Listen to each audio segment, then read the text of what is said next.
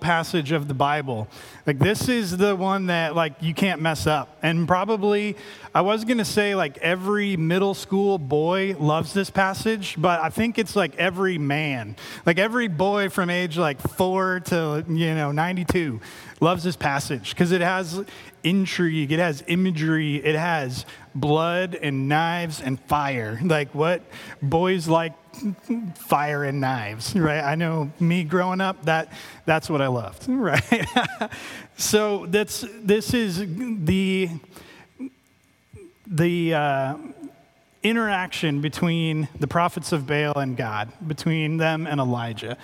We're all familiar with this story, and it's interesting. Even as I was preparing for this message this Sunday, I was looking at various things and seeing what's happening in the world today, and I came across a hymn, and a lot of hymns start as poems, and those poems get put to music. They're theological. They tell us something about God, about the Scripture. And so I came across this poem by James Russell Lowell. He was a poet in the mid-1800s. But this first line, this first stanza of his poem really stuck out to me. He said, "Once to every man and nation comes the moment to decide in the strife of truth with falsehood for the good or evil side." And it struck me like that's this passage we're going to read today. That's, in a sense, what's happening in other parts of the world today.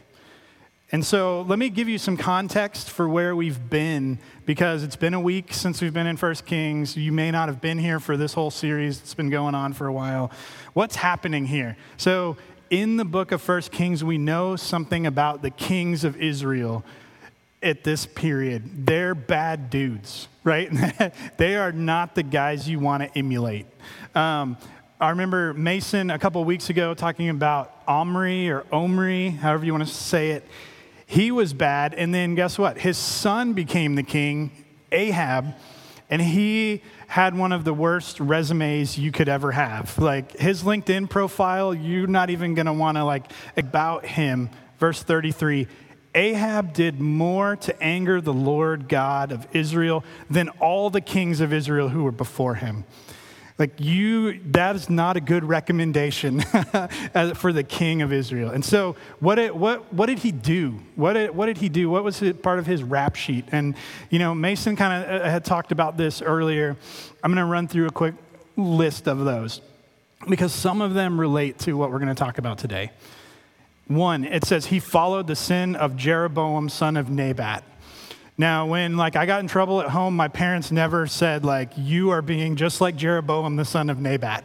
So what does that mean, right? What is that talking about? Jeroboam was a king before Omri, before Ahab, and what he did was he took the things of God and worship of God and tried to add to it or change it, right? That's really encapsulates what Jeroboam did. He said, the country is split. I'm going to set up 2 calves, one at each end, and we'll worship there, and we'll worship on this day when we feel like it. The scripture even says, he chose this day on his own. He chose to worship God, not in the way that God prescribed. He chose priests who are not from the line of Levi. He said, anyone from any tribe can be a priest. God had set pretty specific parameters for worship, and Jeroboam ignored those or said, I know better. And so since they're saying Ahab did the same thing, what else did he do? He married Jezebel. Mason talked about that in one of his sermons. He served Baal. He served a false god, bowed and worshiped to him. He set up an altar for Baal in the temple of Baal. He made an Asherah pole. He made idols that were false. And this isn't explicitly listed in the text, but we can read it in there. He allowed his wife, Jezebel, to dictate who the people of Israel would worship. And he turned a blind eye toward her oppression and purge of God's people. We don't have to look far to realize that Ahab is not someone you're going to name your firstborn child after, right? He's fallen into the trap of idolatry, and serving not only the false gods of the region, but in essence making his spouse one of those idols that he worshiped. Like, he is not a casual idolater. I know Mason talked about this in one of his earlier sermons. Like, it is a theological thing who you marry. Like he said, let us in prayer even, if you're not married yet. There are implications for your theology based on who you marry. We see that in the life of Ahab. He, worst of all, is disobedient in his worship of Yahweh. And so we come to this chapter 18 today, and we've seen Ahab and Obadiah. The two, Ahab is the king, Obadiah is his right-hand man, and Elijah has spent 3 years kind of hanging out with this widow who's feeding him because God told him, go to Elijah and tell him it's not going to rain until I tell him it's going to rain. And then Elijah went and hid for a while. So that's all coming to a point right here today. And we can't forget in chapter 17, Elijah had warned them, as the Lord of Israel lives, in whose presence I stand, there will be no dew or rain during these years except by my command. And so now's the time. God's told Elijah, it's going to rain, and I want you to go tell Ahab that it's going to happen. God is going to prove himself to the people of Israel and do it in a dramatic fashion. So at the start of this chapter, Ahab and Obadiah are out searching the land for water because there's a drought in the land. Like, it hasn't rained since Elijah said it's not going to rain. And they're looking for water to feed their livestock, to feed their people, to keep their horses and mules fed and watered so that they can defend their country if need be. So think about the king actually on this expedition looking for water with his right-hand man, and that's when they come across Elijah. And I love just in the moment of chapter 18, verse 7, when Elijah and Obadiah meet for the first time. It says that when Obadiah recognized him, he fell face down, and he said, "Is it you, my Lord Elijah?" And we're going to see in just a minute, this is a much different posture than Ahab has for Elijah in these coming verses. Remember this moment, Obadiah falling down in front of Elijah, because we'll see it again.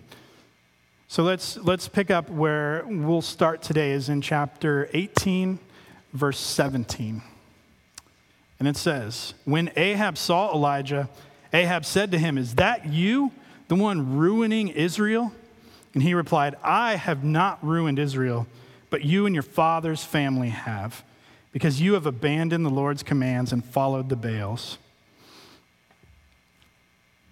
See how different Ahab's posture is to Elijah immediately. Like he says, Obadiah fell down face first and said, "Is it you, my Lord?" Ahab says, "You're the one causing all the trouble," right? His belief is that the drought in the land can be blamed on Elijah's stubbornness, not on his own idolatry. And isn't it often the case with us that we look to blame someone else for something in our lives quickly? It's like, nah, it couldn't be me, right? It's probably them. This different posture. And suddenly Elijah says, "I know who has ruined Israel, you and your father's family, because you've abandoned the Lord's commands and followed false gods." And Elijah knows who has ruined Israel, and he knows who can restore Israel. So really, in the next verses, he lays out the ground rules for this coming conflict, all right? And that's where we'll be starting in verse 20. Elijah has asked Ahab to summon all of Israel to Mount Carmel and to bring the 450 prophets of Baal and the 400 prophets of Asherah, who, it says, eat at Jezebel's table, right? These guys are on the royal payroll. They're like hanging out in the king's palace. He says, bring all those guys. It's going to be this throwdown here. And I want to note here that there are really kind of several layers of conflict in this passage. And where we'll be first is looking at a conflict between the nation of Israel, the people of Israel, and God. So Elijah, in verse 20, confronts the Israelites. He says, so Ahab summoned all the Israelites and gathered the prophets at Mount Carmel. And then Elijah approached all the people and he said, how long will you waver between two opinions? If the Lord is God, follow him. But if Baal, follow him. But the people didn't answer him a word. Elijah calls out the people's sin in their lack of devotion to God here. Like they are, it says, wavering between two opinions. And you might see a note in your Bible that says this word could be translated hobbling, like hobbling on crutches, or hobbling like someone who's had a broken leg and they can't stand on one for too long. They're bouncing between opinions, between gods, and not able to choose, right? This is useful for us because we're going to see this again in just a minute. When the prophets of Baal are trying to coerce something out of their God, they're seen dancing and bouncing around. It's the same word there as this wavering, as this hobbling. So we get a picture of it, like a physical picture of what the people are doing, unable to choose their devotion to God here.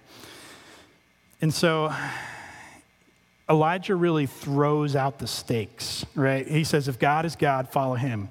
If Baal is God, follow him. And what do the people do? It says they don't give an answer. They're silent. Like, is it fear? Is it indecision? Or hard hearts, right? Are they entrenched in kind of self-preservation? They know, like, Jezebel, Ahab's wife, has been killing everybody who says that Yahweh is God. So let's just let this ride, or let's just see what happens, right? Are they too distracted by things that are easy to see that they've forgotten the fear of the Lord? I think it's evident that their hearts were not focused on or zealous for God.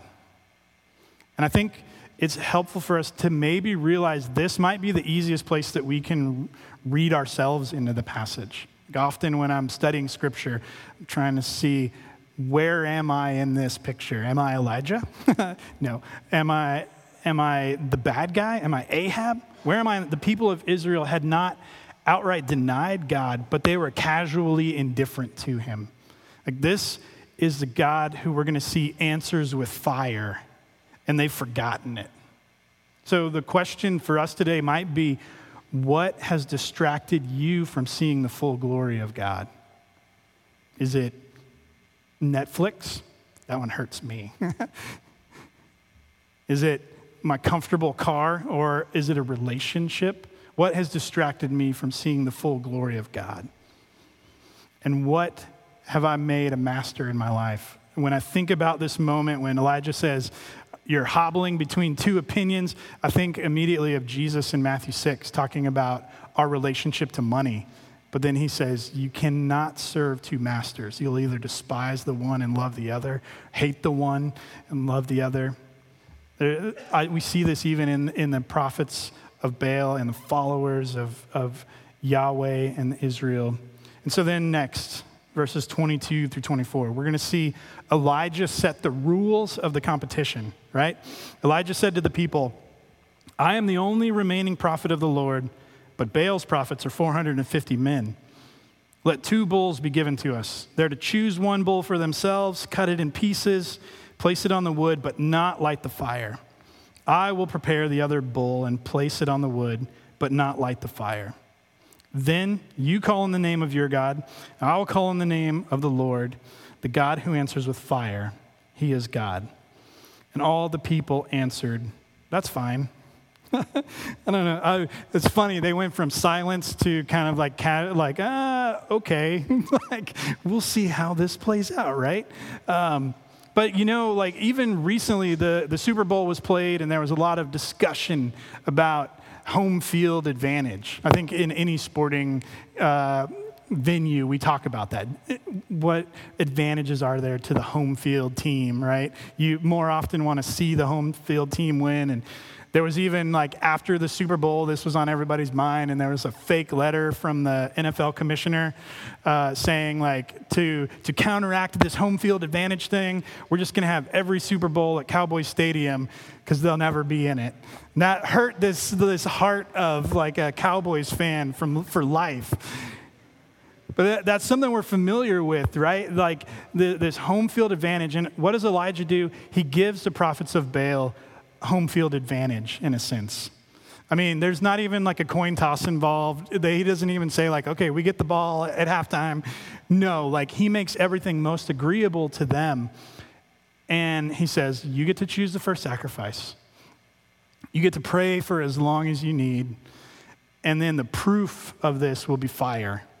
It shouldn't be hard for their God, Baal, who's known as the God of the sun and the God of storms. Like, if anyone could, Thor lightning bolt down, it'd be the prophets of Baal.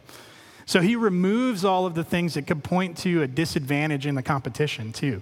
He wouldn't have to answer questions about unfairness because he gave them every advantage and opportunity. So let's continue to read verses 25 and 26. Then Elijah said to the prophets of Baal, since you are so numerous, choose for yourselves one bull and prepare it first. Then call on the name of your God, but don't light the fire. So they took the bull that he gave them, prepared it, and called on the name of Baal from morning until noon, saying, Baal, answer us. But there was no sound. No one answered. Then they danced around the altar that they had made. Like, how painful is that verse? But there was no sound, and no one answered. For 3 hours, they had cried out with no response at all. And to me, it pains me for them, and it causes me to then turn to God's word and think about all the times in the book of Psalms. We probably could all quote something here, but I think of Psalm 34, verse 4. It says, I sought the Lord, and he answered me. What great hope we have in that. Or Psalm 40, verse 1. I waited patiently for the Lord, and he turned to me, and he heard my cry for help. You could easily list a dozen or more of these types of verses, but Elijah sees the prophets crying out, and there's no sound, no one answered. And then at noon, he's kind of like ready to rattle them just a little bit, right? And this is the part that we all kind of like sometimes. It says in verse 27, at noon, Elijah mocked them. He said, shout loudly, for he's a god. Maybe he's thinking it over. Maybe he has wandered away, or maybe he's on the road. Perhaps he's sleeping and will wake up. And they shouted loudly and cut themselves with knives and spears according to their custom until blood gushed over them. It's true. Elijah, shout a little louder. Maybe he's having a little bit of fun here, right? And this is probably where all the boys like this little bit of mockery or something. I think it's something that they regularly did was crying out, dancing, jumping, singing. But Elijah says, Baal's probably not listening. Maybe he's on a road trip. Maybe he's sleeping. One of these always translates, the guys like it, the middle schooler potty humor. One of these translates maybe he's turned aside and is using the bathroom and he just can't hear you, right? That's some good mockery. He's just give him a chance. And it's interesting, we just have to contrast this with Yahweh, God, who in the Psalms, again, is seen as the antithesis of this. Maybe he's sleeping. What does Psalm 121:4 say? Indeed, the protector of Israel does not slumber or sleep. Maybe he's wandered off. 2 Chronicles, part of the same story of the kings of Israel, says, for the eyes of the Lord roam throughout the earth to show himself strong for those who are wholeheartedly devoted to him. And there's really this frenzy that comes after this. They intensify things, they cut themselves. There's something that they did to try to prompt pity from their God, to say, as this blood drips, may the heavens have rain in them. And finally, in this raving, we see these heavy words again in verse 29. All afternoon, they kept raving and offering of the evening sacrifice, but there was no sound. No one answered. No one paid attention. We finally come to the time that is right for the sacrifice. It's, roughly 3 p.m. when Elijah then calls out to the people in verse 30. He says to all the people, come near me. So all the people approached him. And then he repaired the Lord's altar that had been torn down. Elijah took 12 stones, according to the number of the tribes of the sons of Jacob, to whom the word of the Lord had come, saying, Israel will be your name. And he built an altar with the stones in the name of the Lord. And then he made a trench around the altar, large enough to hold about 4 gallons. Next, he arranged the wood, cut up the bull, and placed it on the wood. And he said, fill 4 water pots with water and pour it on the offering to be burned on the wood. And then he said, a second time. And they did it a second time. And then he said, a third time. And they did it a third time. I love that. And finally, in verse 35, so the water ran all around the altar. He even filled the trench with water. Love that. If Elijah were a Sesame Street character, he'd be the count. I love he's always counting. Like, do it again. One more. Do it a third time, right? I want us to notice a few things here, though, in this interaction. Like it says that Elijah rebuilt and repaired the Lord's altar that had been torn down. This was likely one of the altars to the Lord that Jezebel had torn down, or her followers, in part of the purge of the religion of the Israelites. And it's meaningful that Elijah builds it in front of the people. Like, you have to believe that they would have been paying attention to everything that he was doing, like every motion. Maybe, like I said, he set the rules of the competition. They might have been watching to see, like, oh, does he have some gasoline over there? You know, like, no, there's no gas. But he takes the 12 stones representing the 12 tribes of Israel, and they're all gathered to see this exchange. It says he builds the altar in the name of the Lord. Remember Jeroboam, who built an altar that was not in the name of the Lord? And Ahab, who built an altar to the Baals and to Asherah, to these false gods.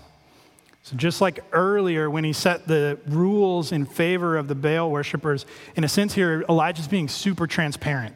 Like he's showing, I'm not cheating. In fact, I'm going to make it more apparent how powerful my God is by stacking the odds against myself with all of this water. And so here's something that I've read this passage so many times since I've been a kid, you know, and something that I didn't think about. I always often think about like how bold it is and how gutsy it is. Like he's just dumping water on the altar, and it struck me in studying this time that Ahab and Obadiah are out looking for water in the land. Water wasn't necessarily something easy to come by at this point. The people need water to live.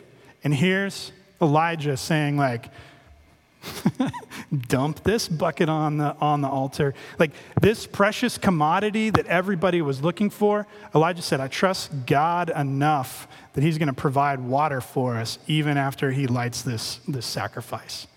That's like amazing and incredible indication of Elijah's trust in God. And before we move on from that, I just want to ask this, is it a reality in our lives? This statement that we will only obey God's commands to the degree that we believe his promises. Is it the case in our lives that we will only obey God's commands to the degree that we believe his promises? Like Elijah believed God's promises. He trusted that God would deliver in a huge way. So the question for us to ponder, is there something God has commanded you to do in obedience that you don't believe he'll come through on? And maybe you tell yourself, I believe it, but are your actions implying that? Are you dumping that water on the altar, or are you holding it back, saying, I might need that later? Elijah believed in God's promises. And I'm not saying do the thing that God has called you to do so that you get the result that you want. I'm saying do the thing God has called you to do to follow him in obedience. So as we continue, verse 36, what happens? At the time for the offering of the evening sacrifice, the prophet Elijah approached the altar and said, Lord, the God of Abraham, Isaac, and Israel, today let it be known that you are God in Israel, and I am your servant, and that at your word I have done these things. Answer me, Lord. Answer me so that this people will know that you, the Lord, are God, and that you have turned their hearts back. And then the Lord's fire fell and consumed the burnt offering, the wood, the stones, and the dust. And it licked up the water that was in the trench. And when all the people saw it, they fell face down and said, "The Lord, he is God. The Lord, he is God." So there's something significant even in the start of this passage in chapter or verse 36. Like it says, at the time for offering the evening sacrifice. And while I think this is a helpful clue for us in the kind of chronology of the day from the author, it's also important thinking about the inclusion of that sentence based on what Jeroboam did. He decided when the sacrifice would be made, and God said that's not right.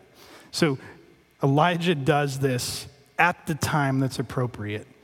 Like one of those was Jeroboam was guilty of making his own rules for worship of God. And I think it's significant that Elijah's sacrifice takes place at the time of day when God said it needed to take place. Like everything he's doing is in accordance with God's word and his command. And so he is being guided in worship by the one who is worthy of worship here. His desire in worshiping God is not to say like, hey, guess what? I'm the man. I'm not the superstar. What's his desire? He wanted to do this so the people's heart would turn back to God. And I love this contrast here. We see the prophets of Baal trying to coerce a response out of their God, like yelling, screaming, dancing, raving. And in contrast, Elijah's this picture of calm and steady faithfulness. He's not loud and fearful. He's confident. And then notice when he prays, God responds. When he says, "Answer me, Lord." He says, "Answer me and prove who you say you are. Answer me and restore the hearts of these people." And it's interesting. He's not at it for hours on end, but God answers with fire, and he answers immediately. And I love the detail here that the fire fell and consumed the burnt offering and the wood and the stones, and it licked up the water in the trench. Like there's nothing left. There is no burnt ends that we're putting maple syrup on and smoking a little longer. Everything is gone. His fire consumed up everything. The water in the trench, nothing is left. And we know even in Hebrews it says God is all-consuming fire. He's complete. He's thorough. He's worthy of all worship and praise. I think it's possible that God may have even known that if that altar stayed, the people would have used it to worship again later. And he wanted the focus to be on him, not on that altar. Like it made me think of Jesus on the Mount of Transfiguration, right? Who does he meet there? Moses and Elijah. And the disciples that are with him, they say, "Hey, we should set up some tents here and make this a place to worship God." And God says, "This is my son whom I love." And they say, "Let's not do that. Let's worship him." So that moment came to mind here. It's amazing too, the connections. Like we see the people here fall face down and worship God. The result of God's fire falling is that it attests to the acceptance of the sacrifice and his approval of it. And the people saw this, and guess what? They're no longer silent. They no longer don't have an answer. At the beginning of the exchange, they had nothing to say or minimal enthusiasm. Now they've fallen face down and said, "The Lord, he is God. The Lord, he is God." Next, we'll see Elijah execute judgment on the prophets of Baal. And while this may seem harsh, I think it's important for us to remember that even his words to the people earlier in the chapter, where Elijah asks how long they'll keep waffling, bouncing between these decisions, it's impossible for us to be neutral in our relationship to God. So what does Elijah do in verse 40? He orders them, "Seize the prophets of Baal. Do not even let one of them escape." So they seized them, and Elijah brought them down to the Wadi Kishon and slaughtered them there. And Elijah said to Ahab, "Go up, eat and drink, for there is the sound of a rainstorm." I love that even in this moment, Elijah is confident that God's going to prove himself. And he's like, "Oh, what's that I hear? Like, rain's coming, right?" Because we're going to see in just a minute, like, the rain wasn't there yet. There wasn't even an indication of the rain being there yet. But Elijah told Ahab, "I trust the Lord. Rain's coming. so you better go eat something and get home, basically. So we get this final confirmation from God in these final verses, like a proof from God that he is who he says he is.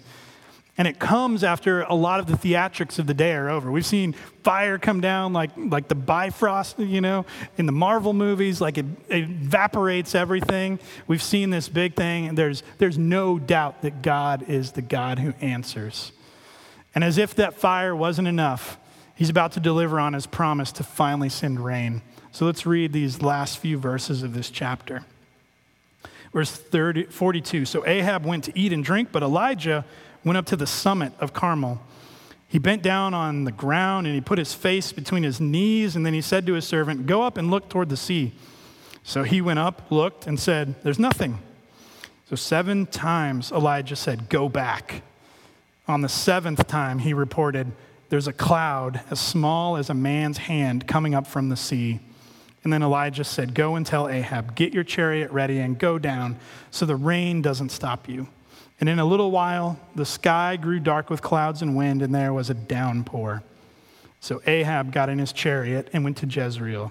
And the power of the Lord was on Elijah. He tucked his mantle under his belt and ran ahead of Ahab to the entrance of Jezreel. There's a lot that happens in these last few verses.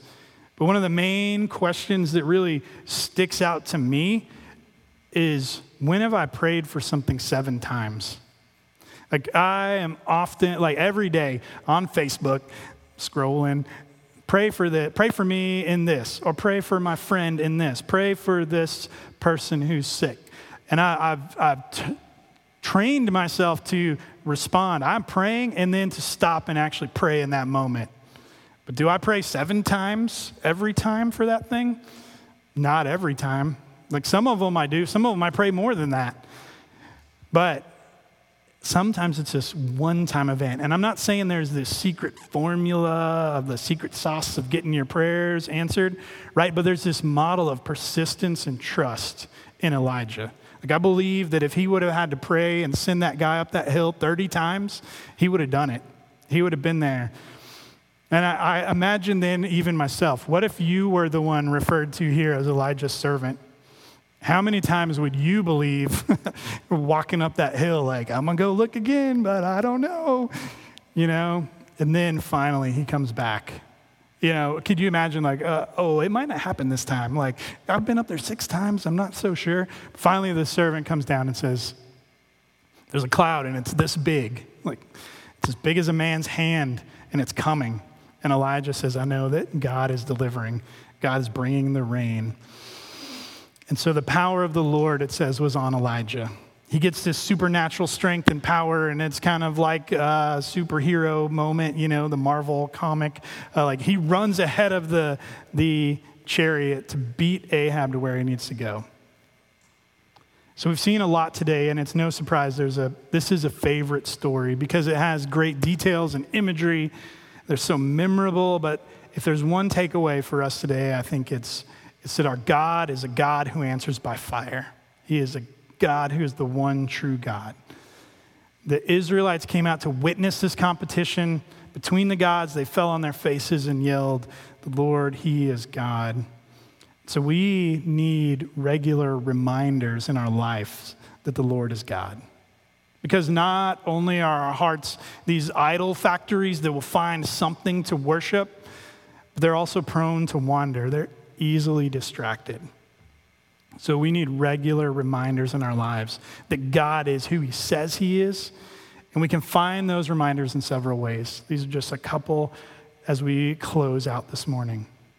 In our community here as believers, we gather this morning on Sundays, on Wednesdays to encourage one another in the Word and in prayer and in just encouragement to bear one another's burdens. Like our membership covenant says we confront and rebuke when we see other covenant members in sin, but we walk alongside them and encourage them and pray with them as they stumble or as they struggle.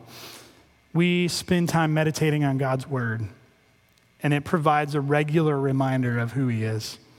One of the things that we've been doing on Wednesday nights that I love as part of our prayer time is we pray about things that are on our heart, but we pray about things that are on God's heart. And we know those things that are on God's heart by reading his word, which shows us what his heart is focused on. His own glory, his own demonstration of his love to us. And we remind ourselves of God's goodness by proclaiming it, speaking up about it. I can't tell you how many times I've been encouraged in this church when someone comes up to me and says, this thing I've been praying about, it happened. Like the Lord answered that prayer. Or we've been praying about this situation, this new job, whatever. It's a great reminder of God's goodness to us. And as we proclaim it, it will remind you of this phrase, the Lord, he is God. So this morning, let's pray and close out in worship. Heavenly Father, we are thankful, Lord, that you demonstrate your goodness and your love to us by sending your Son to take our place, to repair the relationship that was broken between us. Lord, we thank you that we have a visual reminder in this story today that you created this earth, Lord, and you are the one worthy of worship and praise. God, I thank you that we can reflect on this.